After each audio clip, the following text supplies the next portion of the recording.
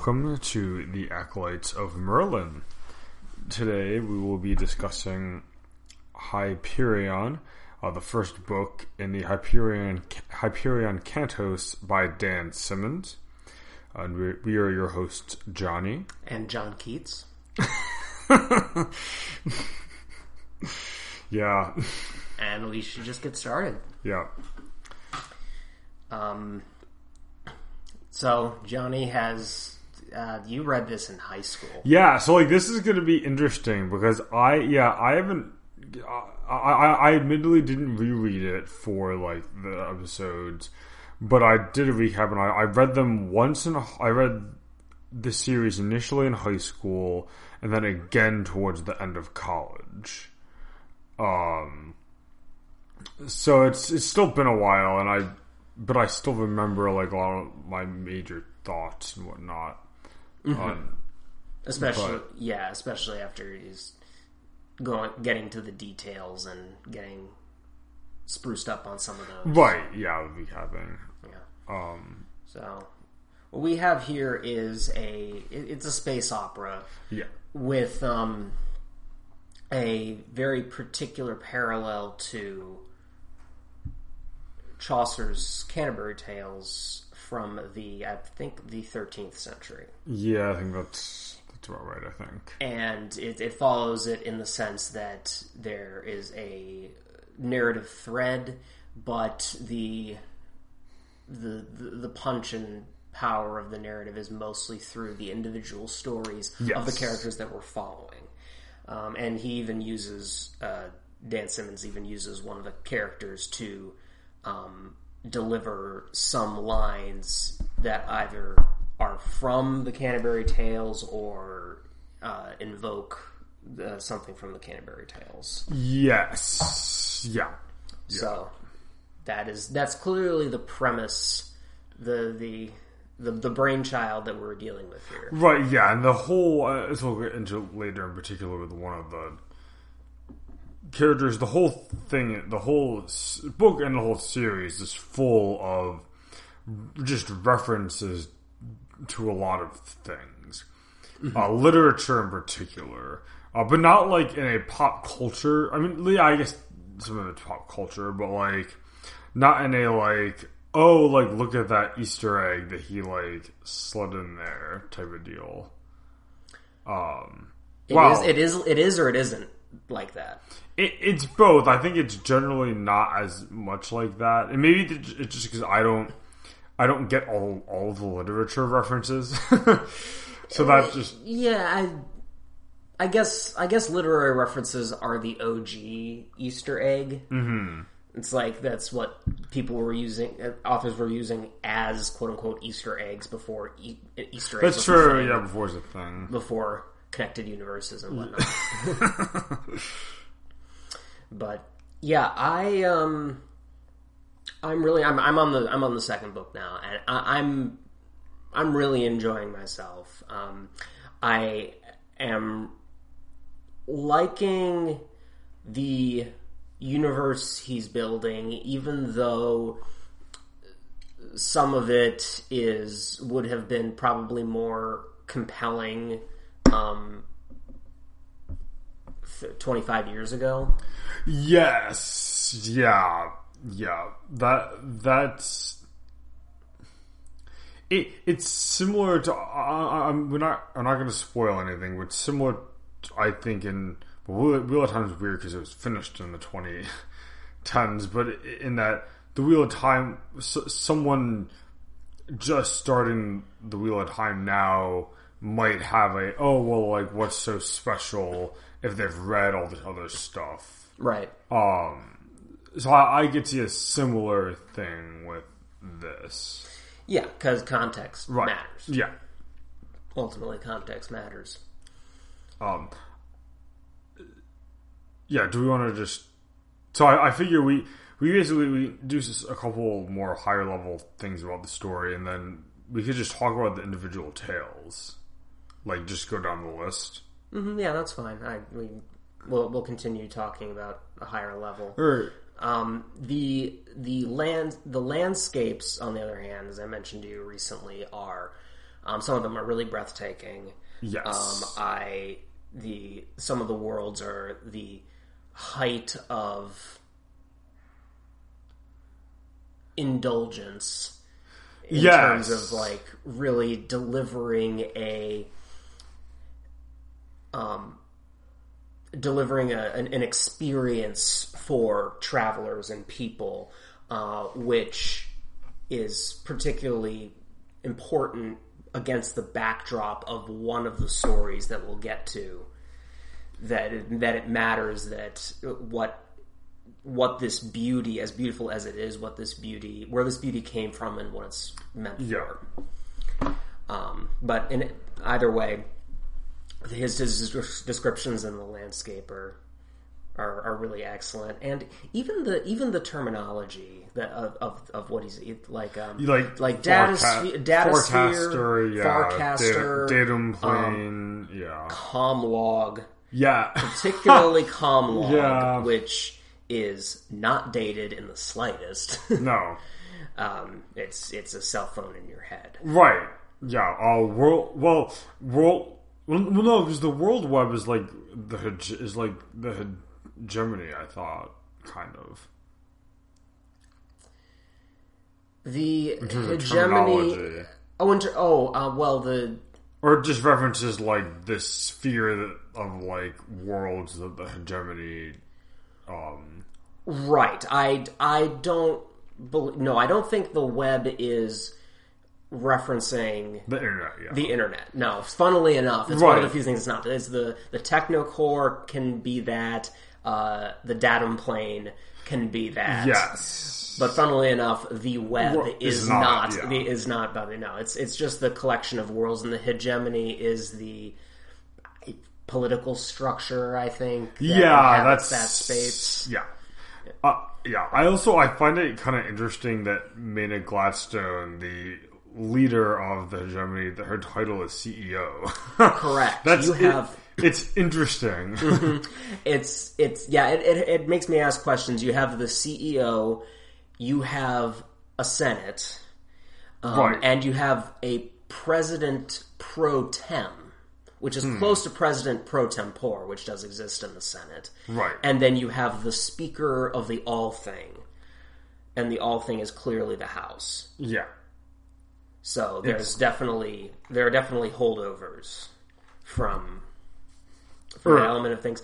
And kind of speaking of that, one of the things that I really enjoy that they do, that Simmons does, is he will give a sense of the scope of history that's come before by interposing actual historical figures with made up historical figures. Yes. To say that like these are on a level, these are both really important figures, and you're like,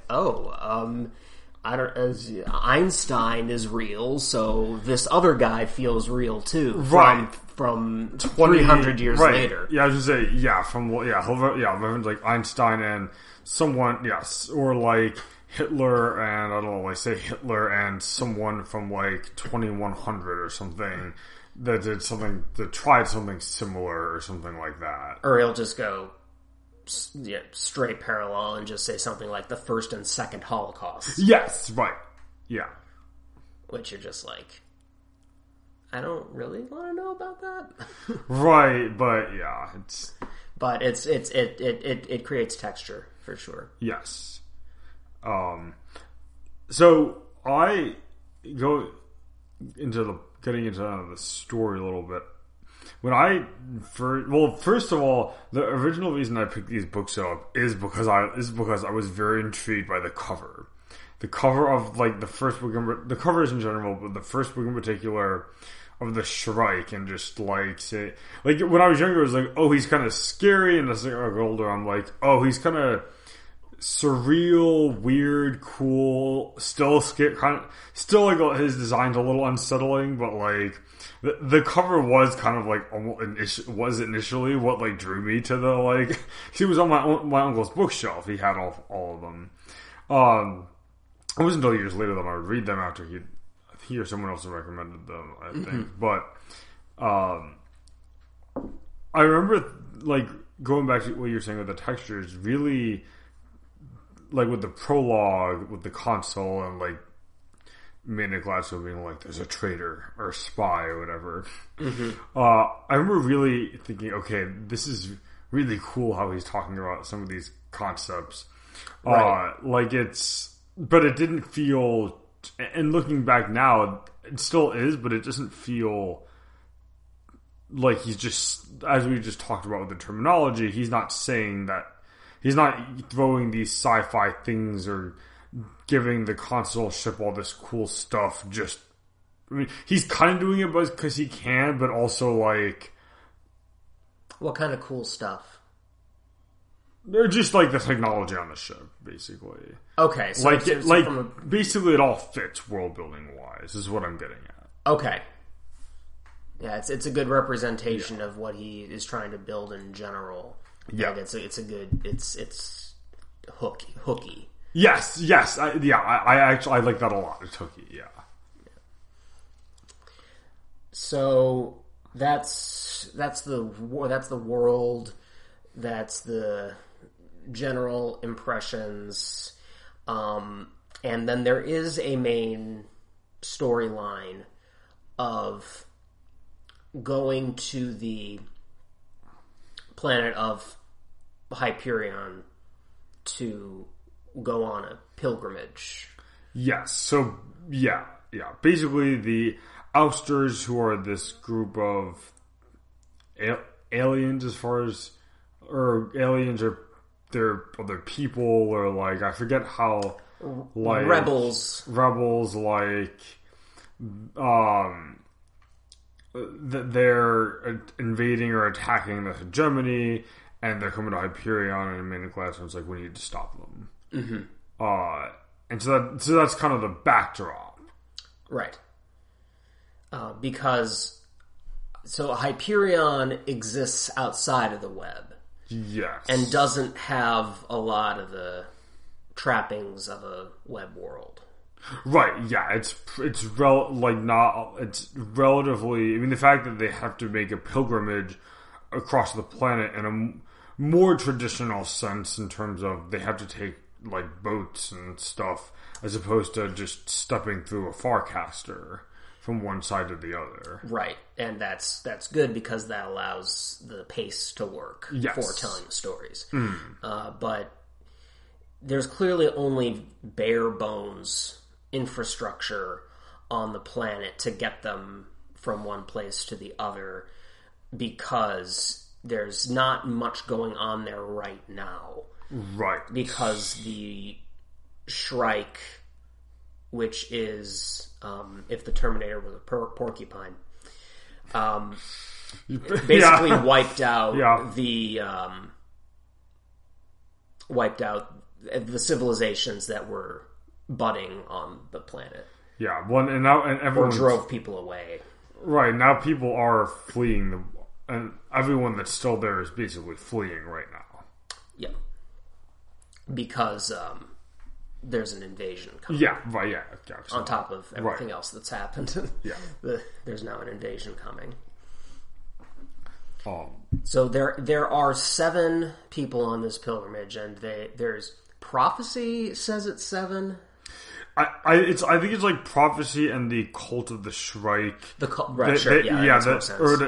they always sense. Like I think it's more like religious religious cultural whatever tradition I think it's more of a ritual, so to speak, that there's 7, or just kind of part of, like, that's just part of the, like, culture that there's, or the ritual that there's always 7. And 7, classic, powerful number. Yes. Cross lots cross of genre. Cross genre, lots of stories, yeah. So they start in, as you were saying, as John was saying, the structure is similar to the Canterbury Tales, whereas they're going on their physical journey to the time tombs to meet confront the Shrike, or whatever, and ask requests and requests and make requests of them. Yeah, make requests of him. They tell their stories. And what's really cool and what kind of makes what in large part, I mean, it would still work otherwise, but all of the tales are kind of a different subgenre of sci-fi. I mean, not just sci-fi, but like they're kind of different subgenres, so to speak. And it really, in general, it really works. Even if I kind of enjoy some of the tales more than others, which is unavoidable, right? Yeah. You have I don't know, like thriller horror. Yeah, it's you have it's like noir. Yeah, noir is like that's the easiest to like peg. It is like the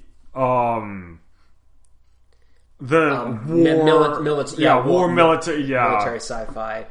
The poet. What would you kind of? It's That's almost what I was trying to think. I don't really know what to call that. Yeah, we can. It doesn't seem like a super structured, perfect science type of thing. It's just as a general rule, we're seeing different approaches to telling these stories. Yeah. So we can go and start going to them and then get a little more.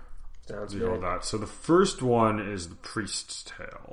Which it's an interesting way to start because we basically have it's the person who's telling the story, it's not a story. Yes. Mm-hmm. Which is necessary for reasons that I still don't understand. But Paul Duray is Leonard Hoyt's mentor, sponsor. Yeah, that's my understanding. Superior. Yes, is someone higher up in the Roman Catholic Church, which is like a fringe religion these days, and it's like near extinct. Yeah. So these are two priests, and he plays. No, there are journals. He shows he reads from the journals of Duray. So, good, yeah. And he goes with a friend to study a tribe of, as they understand it, to be savages. Yeah. Like savages or primitive people of some sort. Yeah. And on Hyperion. Let's make that, yeah. Right. This is on yes, that's a good addition. And Duray's friend gets killed. Mm-hmm. Gets bled out, which is important. Yes. He gets his throat cut and is bled out. And then he runs into the Bikura, who are there are 70 of them. They call themselves the 70, and they all look alike, and they're talking about things like being of the cruciform, and the death versus the true death. Yes, but because they don't. The reason they say, I think it's he figures out that. I think they say that they basically don't kill him initially, Duray initially, because he is of the cruciform.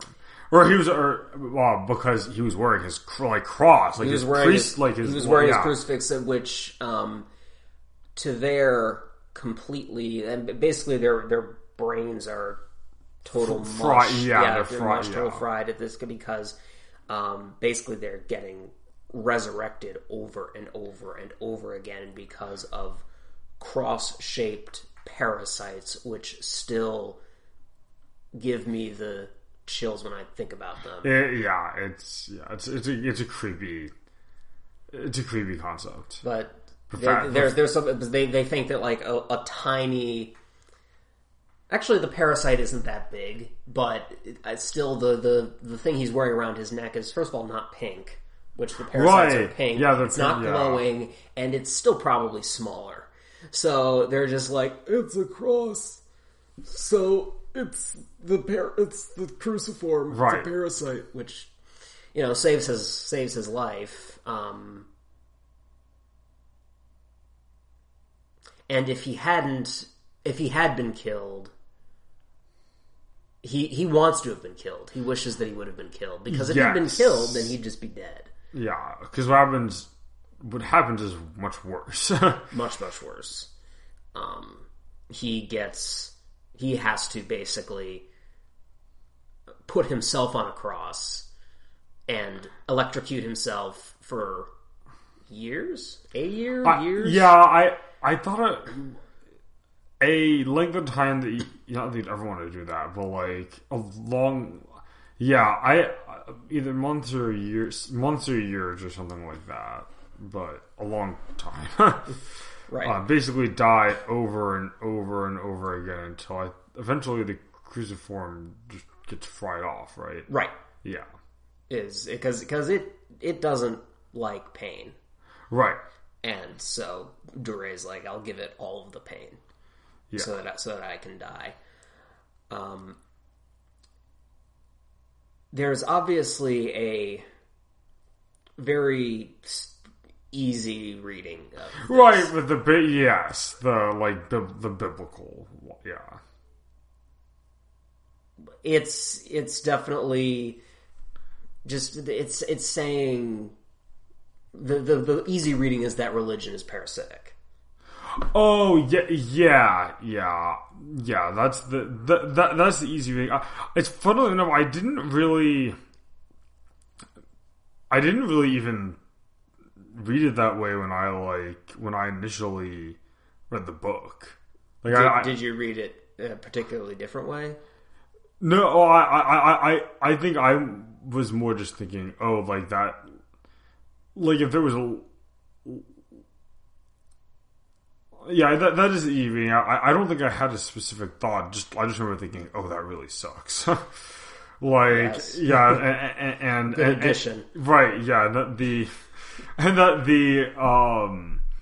and just that the mystery elements were played out really well. Agreed. Yeah, totally. Even if for the first probably about half, it's slow. It starts and not just quarter starts, the first quarter or the first third. Yeah, at least is pretty slow.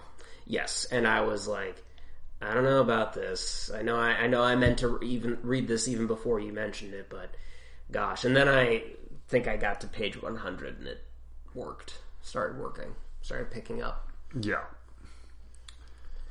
Which is tough that he starts with what is the slowest one. At least in terms of the pacing. Well, I guess some of the others have pacing that's just slow, but there's urgent stuff or there's other things going on to engage you more than a soul through line. It's hard to tell because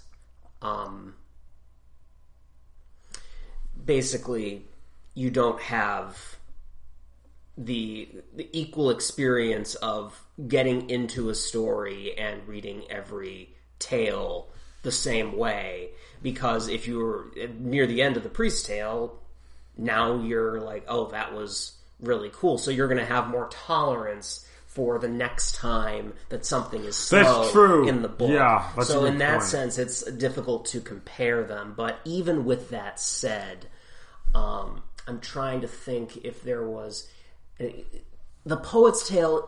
Well, we'll get. Yeah, because there's a couple I was thinking of. But yeah, we'll get there when we'll come back to this. But yeah, and so the next is the Soldier's Tale.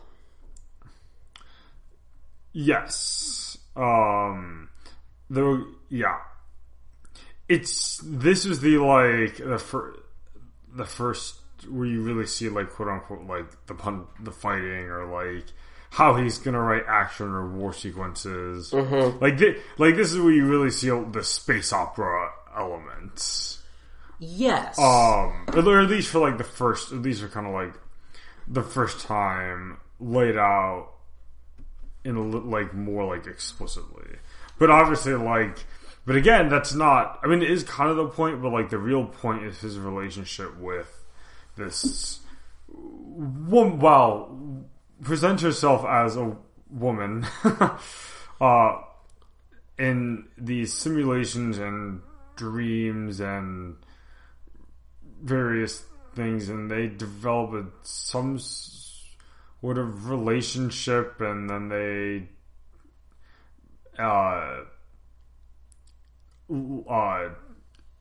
like go off and end up on Hyperion. I'm doing a terrible job summarizing this, but like, because again, it's been a while, but and they're having sex, and she starts turning into the Shrike. Or something, or something like the Shrike. Yeah, you're right. Yeah. I forget of it. Yeah, like my thought reading it was, oh my god, she was the Shrike the whole time. When I was like reading it, was the thought I had. Mm-hmm. Like in that, like, but,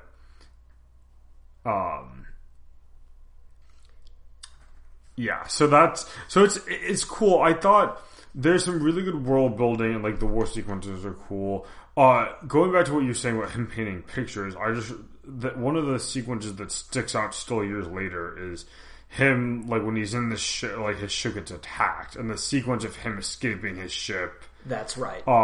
It's just a really, like, cool sci-fi action scene. And it sticks out because, like, that's not, like, the series' strengths are not I mean, the action's really good, cool, but like the real strengths are not the action. Like, I wouldn't read these books for the action sequences, but how this one is painted in particular is really neat. And that, I was thinking about that scene too, and that was really a really arresting scene. It was well choreographed, so to speak. Right. And that is an example, as well as them tearing through the ousters at the end of the tale. Yes.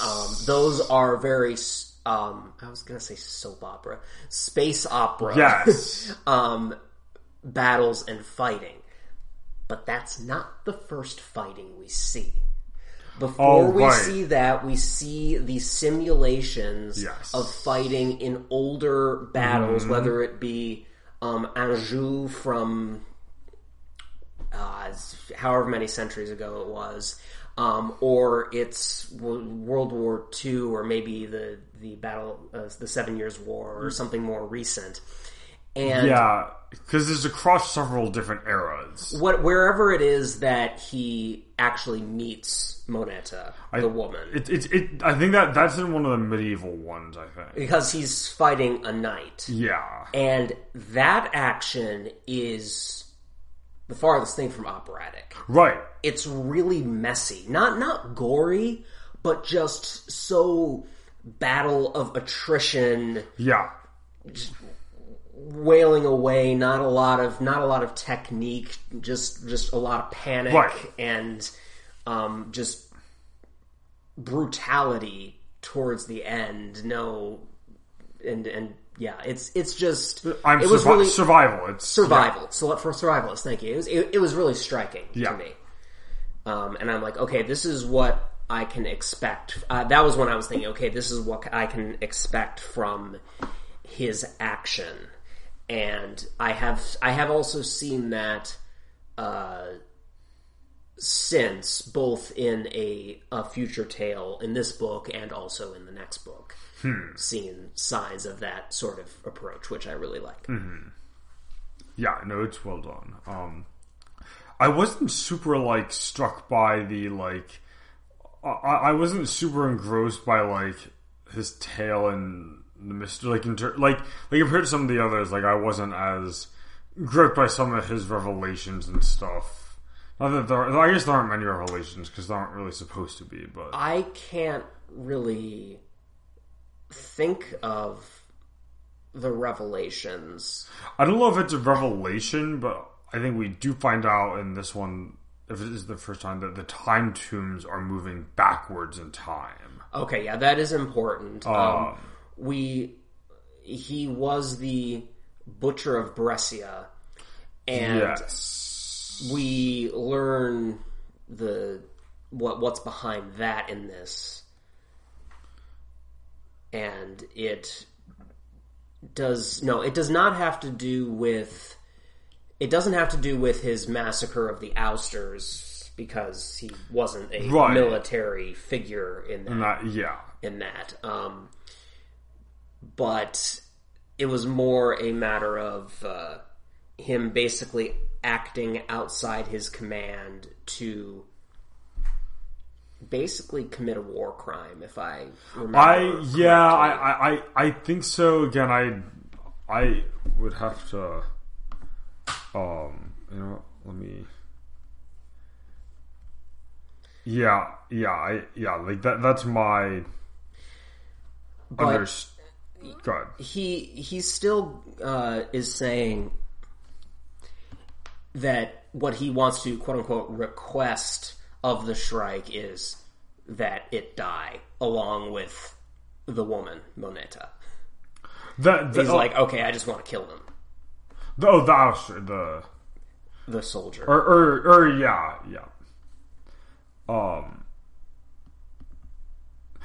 but basically it's so and with Brescia, basically it wasn't like a illegal, like it was, or well, by their definition, it wasn't like illegal, because he was sent to fight the ousters, in what became a guerrilla warfare, and I think just his tactics were just particularly brutal. Right. Yeah. It's not really a war crime. But yeah, he either way, he was not a good, like, it was bad. We're led to believe it's pretty, like, people don't think well of it. Right. Which it's like, okay, maybe I should have just left them to attack the population of Brescia.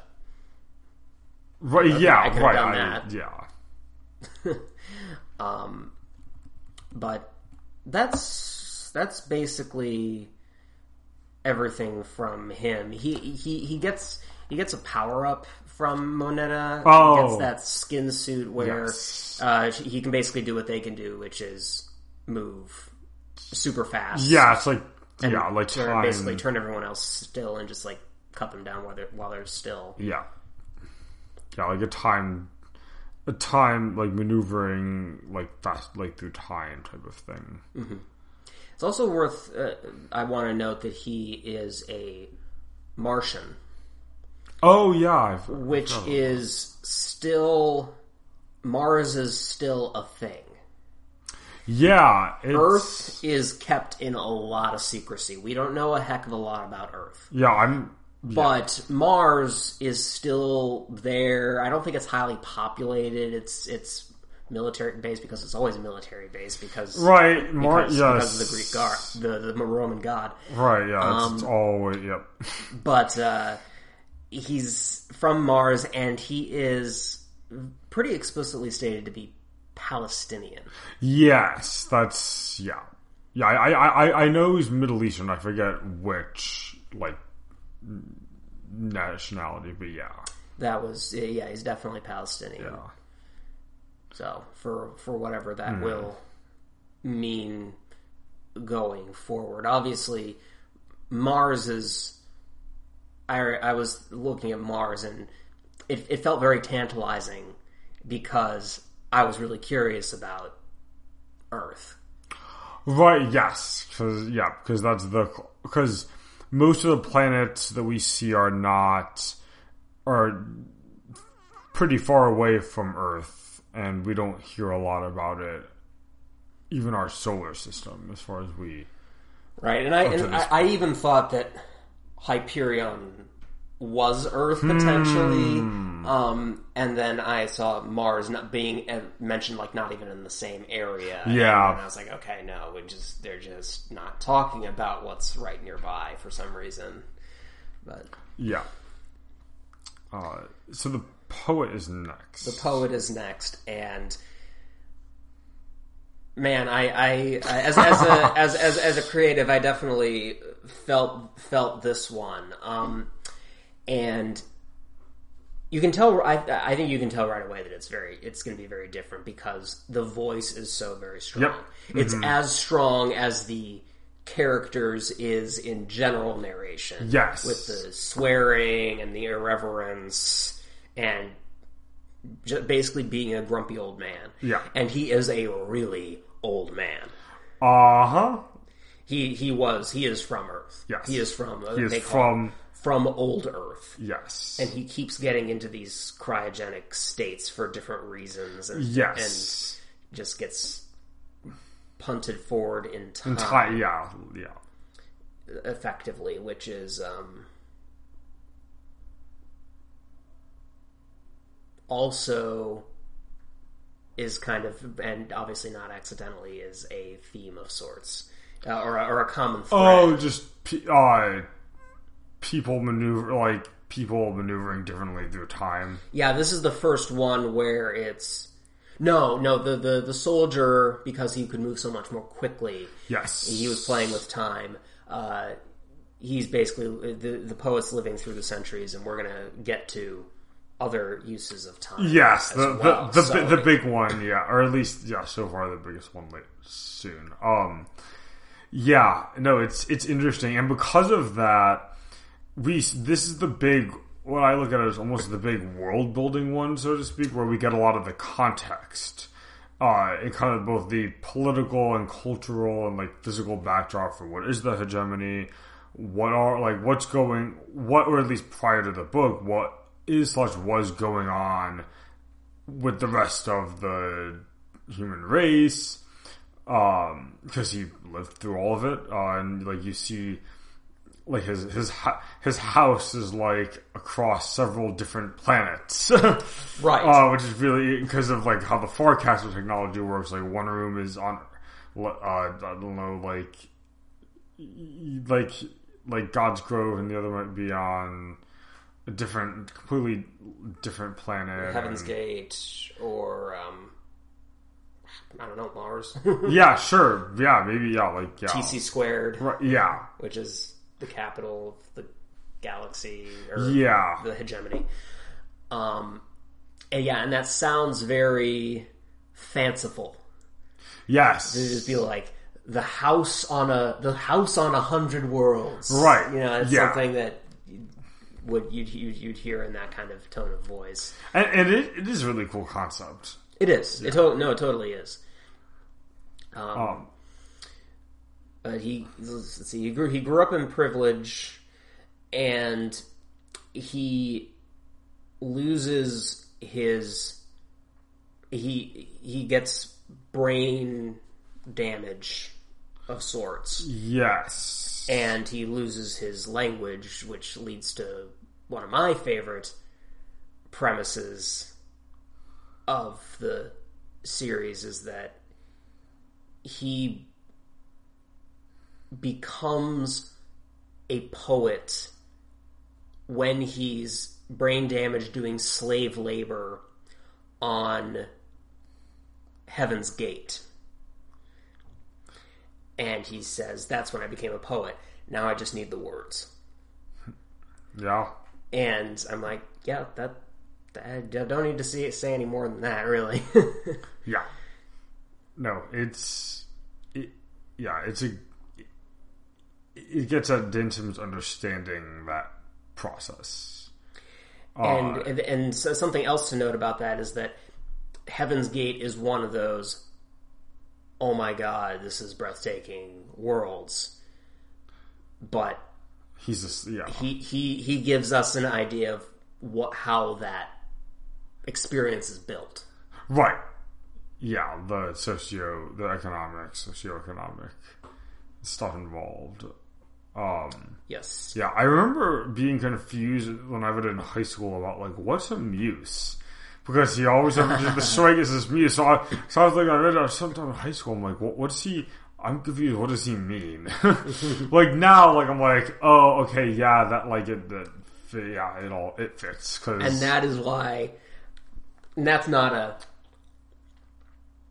I'd say he's not going to make a request of the strike. He just wants to go find it again so that he can finish. Yes, his work, because he feels he needs it. Yeah, and while I feel like it's the least consequential plot-wise of the tales, and it thematically it ties everything together in terms of, again, the context, and like a lot of the literature references make kind of like, it's almost like the soul in that sense, because, well, he's also writing the Hyperion cantos. Right. So, but he also writes something of much less ambition called The Dying Earth, and we get a sequence of him becoming a hack author. Oh, yeah. And he's dying inside. And he's dying inside. Yeah. And he's on the Dying Earth 9, and he's basically feels he's wasting away, but he gets kind of, held by the short ones by the publisher. Yes. But then he finally is able to turn that around on her.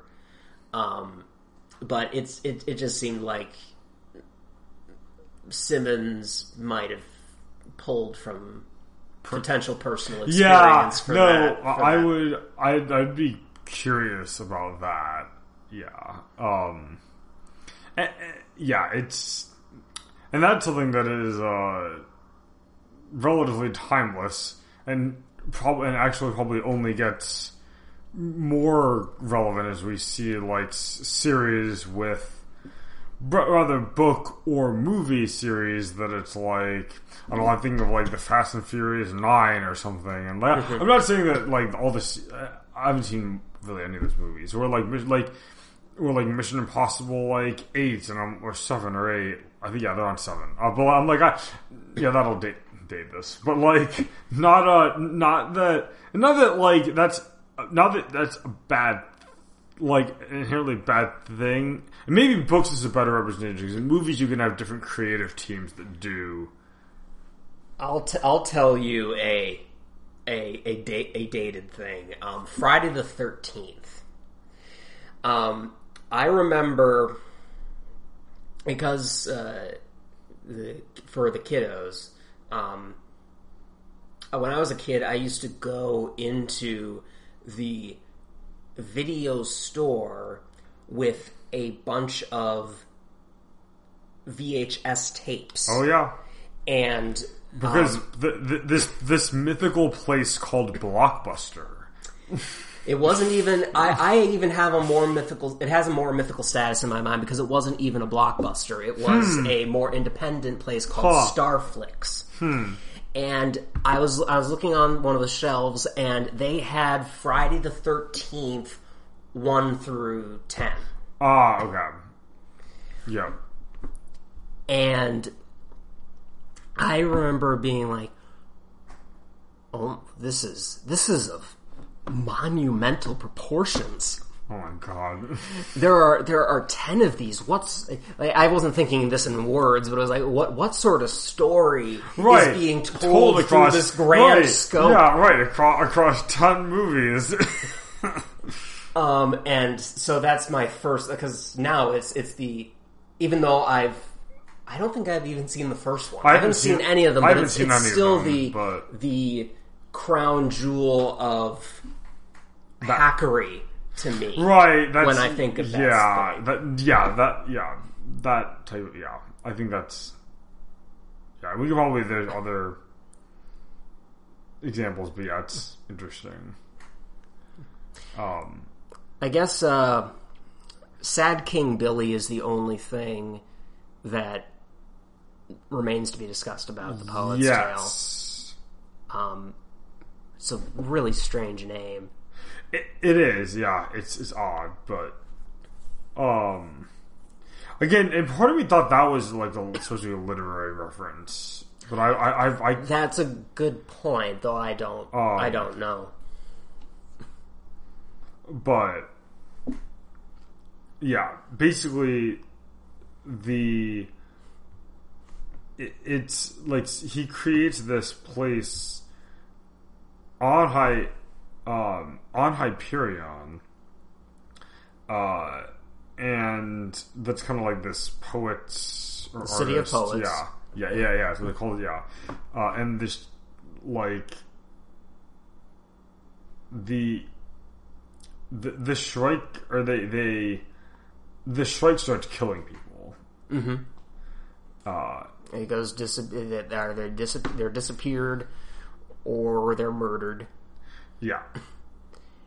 And basically we get this important Hyperion focus backstory through one of the pilgrims' eyes. Yes. So that's important for our understanding of things.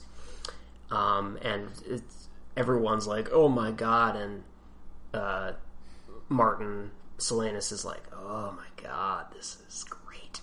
Right, yeah. I'm so inspired. Right, yeah, he's like, my art. And then Billy's like, you're writing... correlation equals causation, so your writing is causing the Shrike's attacks. Kill, yeah. And so he basically paralyzes Silanus and starts burning the manuscript. Right. And he's like, no. No, and I'm sitting here like, you want to go? Oh, yeah. You want to go, Billy? But anyway, he dies. I was gonna say, yeah, the Shrike kills him, and Silanus is like, "Oh, that's kind of sad." But now he's just like, "I really want to finish my poem." Yeah, he's like, "Yeah, I work to be completed." But yeah, and now we have the scholar. Yes. Oh boy! Yeah, oh boy! You go through all of these, and you're like, when am I gonna get to the heartstring tearjerker? Yeah. And you're like, okay, the poet. It's probably gonna be the poet, right? You would think, yeah, and instead you get the irreverent, like, world building. Which there is heartstring stuff, but it's not. It's not. Maybe the soldier would experience trauma. loss. Yeah, like trauma, grief, yeah. And then the priest is a man of God, so he may have a very arresting story about finding or losing religious faith. Yeah. The last one I expected it to be was the scholar. Yeah, interesting. So we have our most obvious play with time in this. Yeah, this is the big going as far as like references. Going throughout this is the story of Abraham and Isaac. Yeah, that's the which he reckons with. He literally is reckoning with through his work, which is as a religious scholar. Yeah, and he is as a Jewish religious scholar. Like all of these names are Jewish names. Saul, Sarai, and Rachel are all Jewish names. And he's has different perceptions of grappling with that story throughout his life. And then his daughter goes to the time tombs. She's 24 or something. Or 25. Yeah, because she's also doing she's apprentice shipping for anthropology. She's just getting started in her anthropology career, which is of course you gave her anthropology, given what's about right. But she starts aging backwards because of shenanigans that happen at the time tombs, and I mean you've seen movies like it, like 50 First Dates. Where she goes back in time. So if it's Thursday, she's remembering Wednesday, and then the next day she remembers Tuesday, right? Except it's Friday. Yes. And then Monday, except it's Saturday. It's like she is going backwards at the same time that time is moving forwards. Yes, which is and the way he does. I mean, he nails it in terms of everything that a family who's going through that would feel. Yeah. She loses her fiance, even though he stays invested for a while in how she's doing. She loses her career. And just like, the heartstring, the tear bending gets worse and worse. The tear bending, I like but, because, but like, the emotional drama just keeps getting heightened as she gets younger. Right. And like, because it's not just, because not only are the parents like watching, like having, like not only is it a similar situation where if like a parent has a child dying from, say, cancer or something, I guess that's probably a pretty like similar. I'm sure that people who have gone through that would be a very would find common ground in what he's describing. But with that said, there are definitely unique feelings that come about with that situation. Unfortunately, I forgot that science fiction and fantasy are just, trappings, and them offering new things that could possibly happen doesn't matter for describing humanity or it's popcorn stuff. Right, popcorn, right. Yeah, and it doesn't need to be, you could take it out and it'd be fine. Nothing would be lost. Right. You can just do a real world version. No, this is yes. This is one of those examples where you take something that couldn't happen and it creates not a completely different emotional profile, but definitely it is different, and it offers new insights into existing traumas, I guess, that people go through. But she loses her career. She, realizes that when she gets, Doesn't she reminded, have like a husband or boyfriend or fiance? Yeah, fiance. Yeah. He is, kind of in that with her, and then he is trying to find a way to save her. And he eventually is like, or maybe Saul is like, you should move on. I feel like I forget, but maybe it is Saul. It's kind of like it's not like basically like. And then there's so many natural things that happen because of it that just make the agony even worse. Whenever she doesn't know what's going on, which is most of the time, right? It sucks because you juxtapose her, like, you're feeling this, nothing's going on, with just kind of the sobriety of everyone around her, and and as the reader, you know what's going on, right? So it's kind of dramatic irony in the sense that she doesn't know what's going on. One of the characters doesn't know what's going on, and the audience does. Right. Well, it's a progression, because she kind of does at first, like she does in the beginning. Well, yeah, she never remembers it without help, but she at least can understand it better. Yes. Until she's getting into her preteens. Yeah. Well, yeah, and that's where it really gets like that's where it's really like, oh my god. and then the parents are getting older.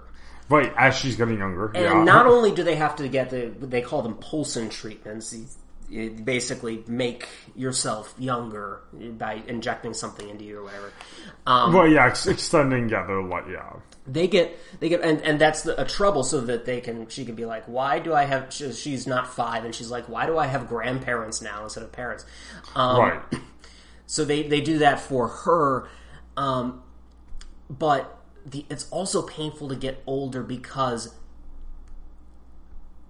the one bit of solace, not the one, that's too dramatic, but one thing that makes getting older easier is to have your children be flourishing.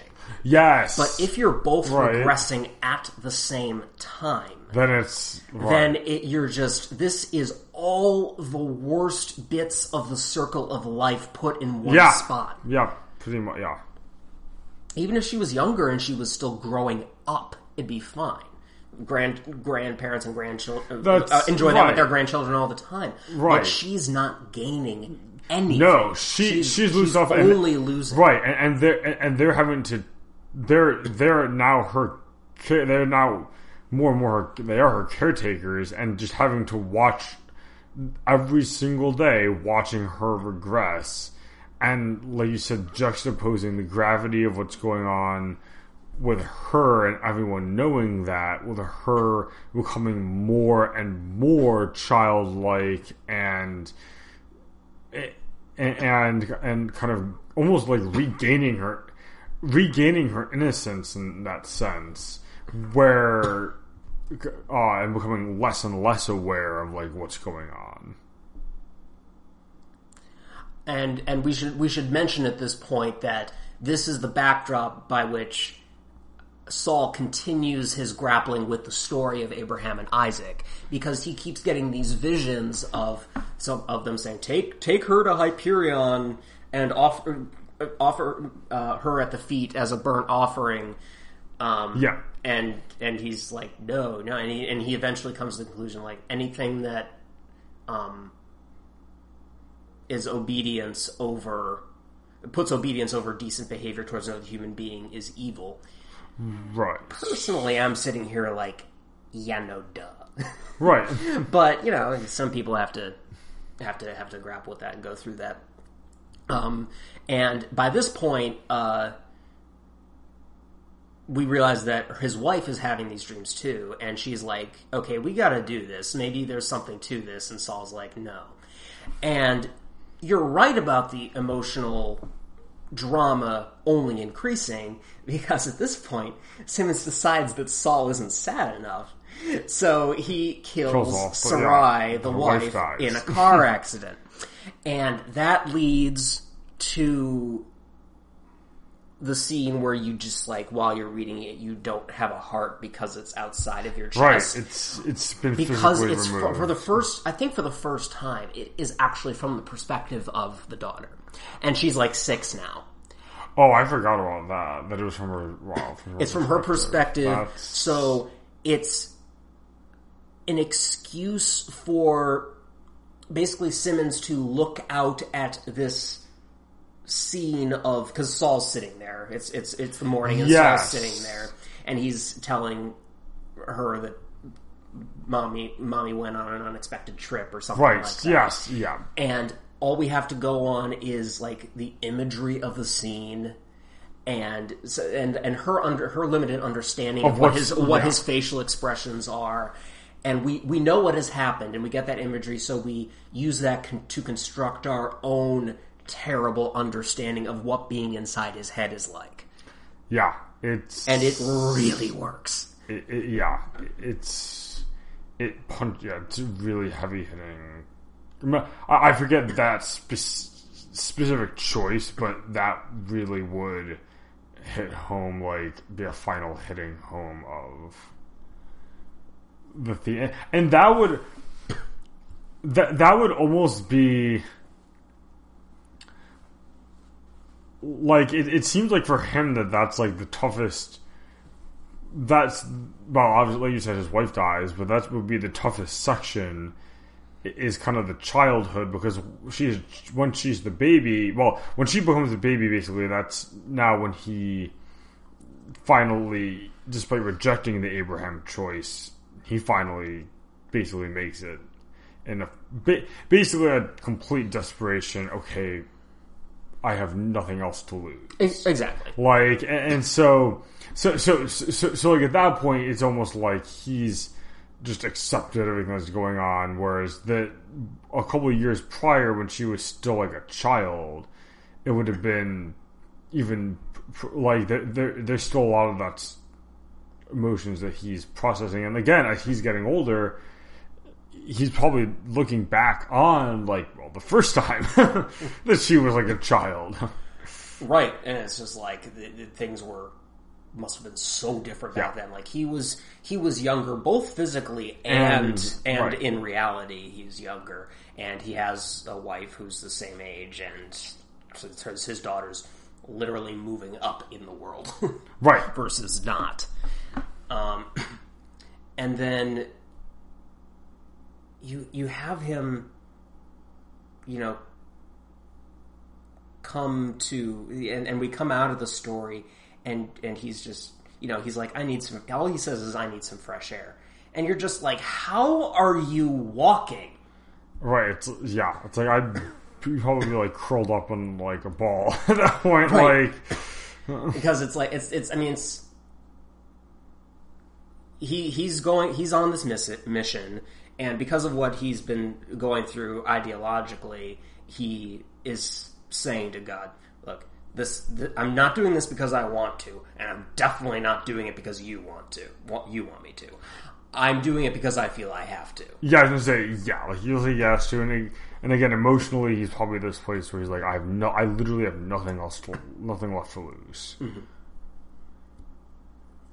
It's something that another book that I read that comes to mind, where this guy describes his kid having fallen down near a river and his skull split open, and he does have some medical training, and he describes how his body was now a tool, only a tool.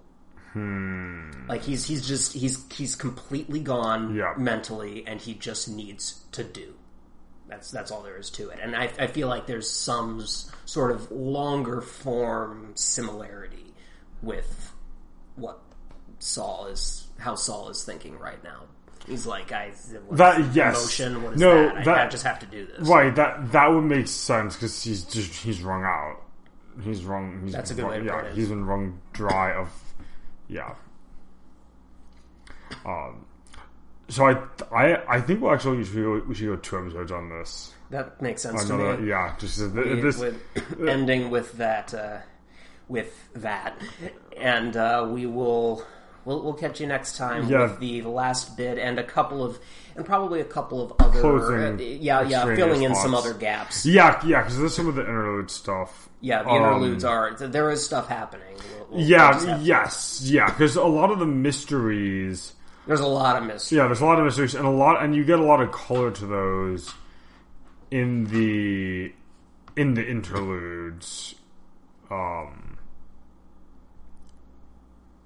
So, yeah. Also, yeah.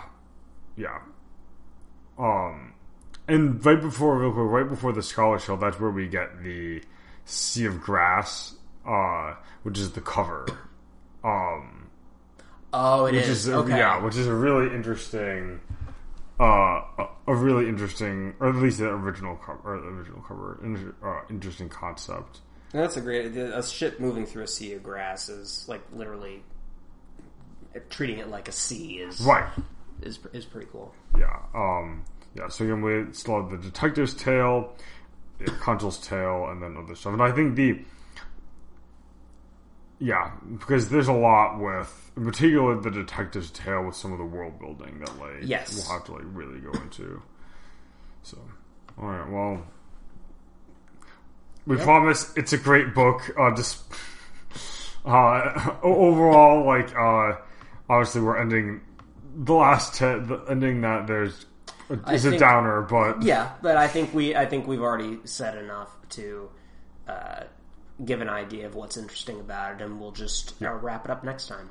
So, until then, we are your hosts, John and Johnny, and we'll see you next time.